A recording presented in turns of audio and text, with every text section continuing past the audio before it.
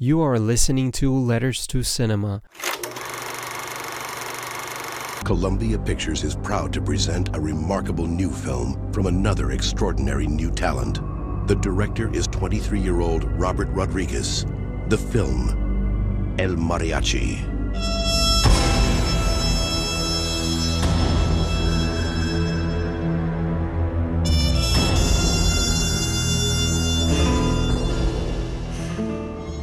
Hi, I'm Manuel, and today's episode is going to be a little different. I'm going to be talking about the first features of some directors I admire. The reason why I chose this topic is because I would like to become a filmmaker one day and was curious to know the journeys of some film directors and how they started. The film you listened to at the beginning of this episode was Robert Rodriguez's debut feature El Mariachi from 1992.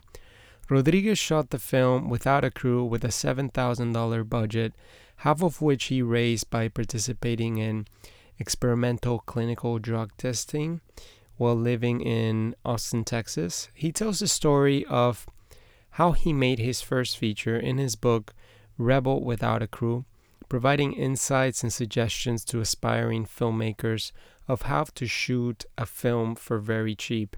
If you're interested in making a movie, go make one, but make it cheap. Make it dirt cheap. Refuse to spend any money and see how much you can do with your creativity. So many people come up to me and tell me, oh yeah, I made this movie. We got it in for under, $200,000, but our investors are, we don't know what we're going to do with it. And it's such a big production when you make a big production out of it. Don't. You can have a lot of fun and do some really cool stuff with just, in your backyard with a few toys. And that's it. Good luck. What surprised me from his experience was his blinded passion and drive for cinema, willing to do literally anything to make his vision come to life.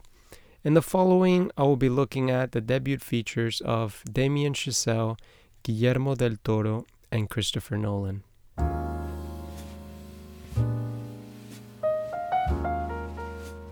Let's begin with Damien Chazelle. His first feature film, Guy and Madeline on a Park Bench from 2009, was shot on black and white 16mm film. It was originally planned as a short film for his senior thesis at Harvard University, but after Harvard he focused on finishing the film for 3 years to expand it into a feature. Before talking about it, I want you guys to listen to his response when an interviewer asked him, "What's your favorite film of all time?" Favorite film of all time? The Umbrellas of Cherbourg by Jacques Demy. Nous aurons des enfants. J'appellerai ma fille Françoise. The 1964 French musical made Catherine Deneuve an international star. Directed by Jacques Demy, every word in the film is sung. Chazelle says it was a principal inspiration for La La Land. Mon amour, tu n'as rien dit à ta mère.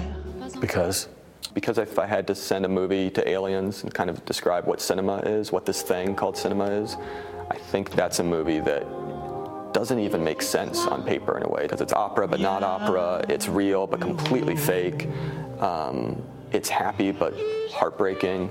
Just doesn't make sense unless you see it as a movie. And it's the most shattering, transporting work of art I've seen in any medium. His response is enlightening because Guy and Madeline on a Park Bench is a musical honoring the MGM musical tradition. In other words, from the start, he began by making films he believes in and feels passionate about. In the beginning of the film, we learn that Guy, a trumpet player, and Madeline, a grad student looking for a job, have broken up. The film then follows Guy and Madeline as they try to deal with their post-breakup by expressing their emotions through the power of music and tap dancing. It happened at dawn, happened in this park. A guy and girl had dallied till the moon was gone.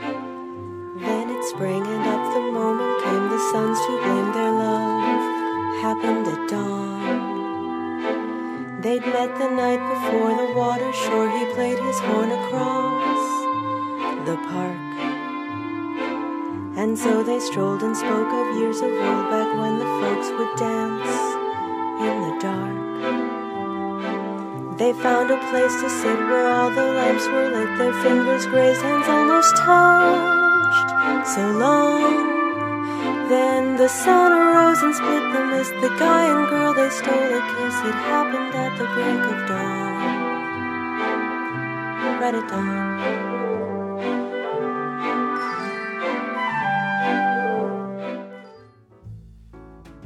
Next, one of my favorite working directors, Guillermo del Toro. Let's first listen to what he has to say about his experience while making his first feature film, Cronos, from 1993. The fallout from Cronos was that the film won over 25 international awards. It's one of the most respected and highly praised Mexican films in many, many years. I remember the film going to Cannes and winning a major prize. Yeah. And yet, and I don't want to bring up old wounds, your relationship with the Mexican Film Institute, IMCINE, has always been quite troubled. And it seems to me that with Cronos, they were wary of the film because it was a genre film. Yeah. And they refused to acknowledge it as an art house picture. How did that kind of attitude disappoint you, and how did that also lead to you then taking the opportunity to go and work in America on Mimic? Well, Cronos was not supported by the Mexican Film Institute. We went to Cannes, and we were all living in, they didn't pay for, obviously, tickets or housing, anything. We were all living in one apartment. I always say that when we were going to Cannes, I tell my wife, should I take 10 posters or 15? Because I didn't know what I imagined a film festival like Guadalajara. And so we arrived, and the promotional budget of Cronos was 15 posters and a roll of Scotch tape. and for anyone that has been at Cannes, then you walk at the crosshead, and it explodes, and it's 500 million movies, a floating Arnold Schwarzenegger from the last, billboards, people with T-shirts, and I just felt, okay, I'm screwed. We're just going to enjoy the sunshine, and then the Mexican Institute of Film didn't want to throw a party for it. They said, come to the Mexican party if you want, and because they didn't believe in the movie, they didn't believe that there was beauty in horror, which is what I believe. I believe there is poetry in it, in horror, even at its toughest. There are moments of immense power. And when we won, we came back to Mexico. We won 20-something prizes, 9 Academy Awards in Mexico, and I came up with the second screenplay I wanted to direct, which is Devil's Backbone, and they wouldn't help. They would not help still. They said, no. Today, it's hard to believe that someone wouldn't want to help a director like Guillermo del Toro. As a horror and fantasy film director, Del Toro stayed true to himself, and just like Damien Chazelle, to what he believed in. He saw what others didn't: beauty and poetry in the fantasy of horror films, an aspect of the genre that frightens the rest. Cronos follows an antique dealer named Jesus Grease, who stumbles upon an ancient golden device in the shape of a scarab that grants the gift of immortality. Tension rises when a severe ill man is in the pursuit of the same object and will do anything in his power to obtain it. No, mi amor, no es de chocolate, no. Una cosa como esta ocurre una sola vez en la vida. Una sola vez en la vida.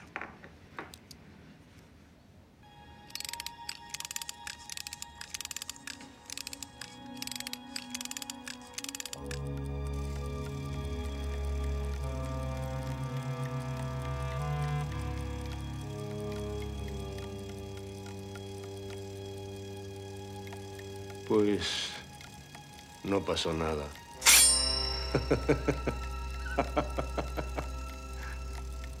Mira qué curioso. ¿Qué te parece que sea? ¿Un juguete?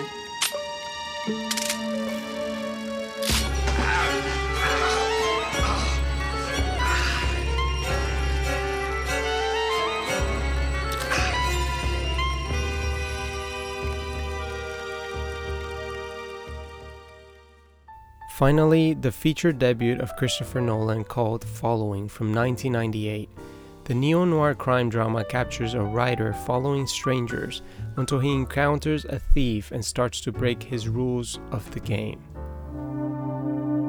Your eyes drift across a crowd of people, and they slowly stop and fix on one person, and all of a sudden that person isn't part of the crowd anymore. They become an individual, just like that. Just became irresistible. So you followed women? I followed anybody. I just wanted to see where they went, what they did. It was supposed to just be completely random. You would never follow the same person twice. That was the most important rule. That was the one that I broke first. That's when the trouble started. I wanted to share with you guys some words by Nolan himself. When you're starting out particularly, you have to play to your strengths. You have to do something that really excites you, and whatever's different about that. And in the case of Following, the non-linear structure was a somewhat unusual choice. But it's those things that are the strength of the project. I think really the only useful advice I ever got in terms of, trying to figure out your way into the film business, the film industry, is to get yourself a script and hang on to it. It's that idea, that screenplay, that concept, whatever that's going to be, that's so important. And you have to stick to your guns. You have to find something that you can do that maybe other people couldn't do.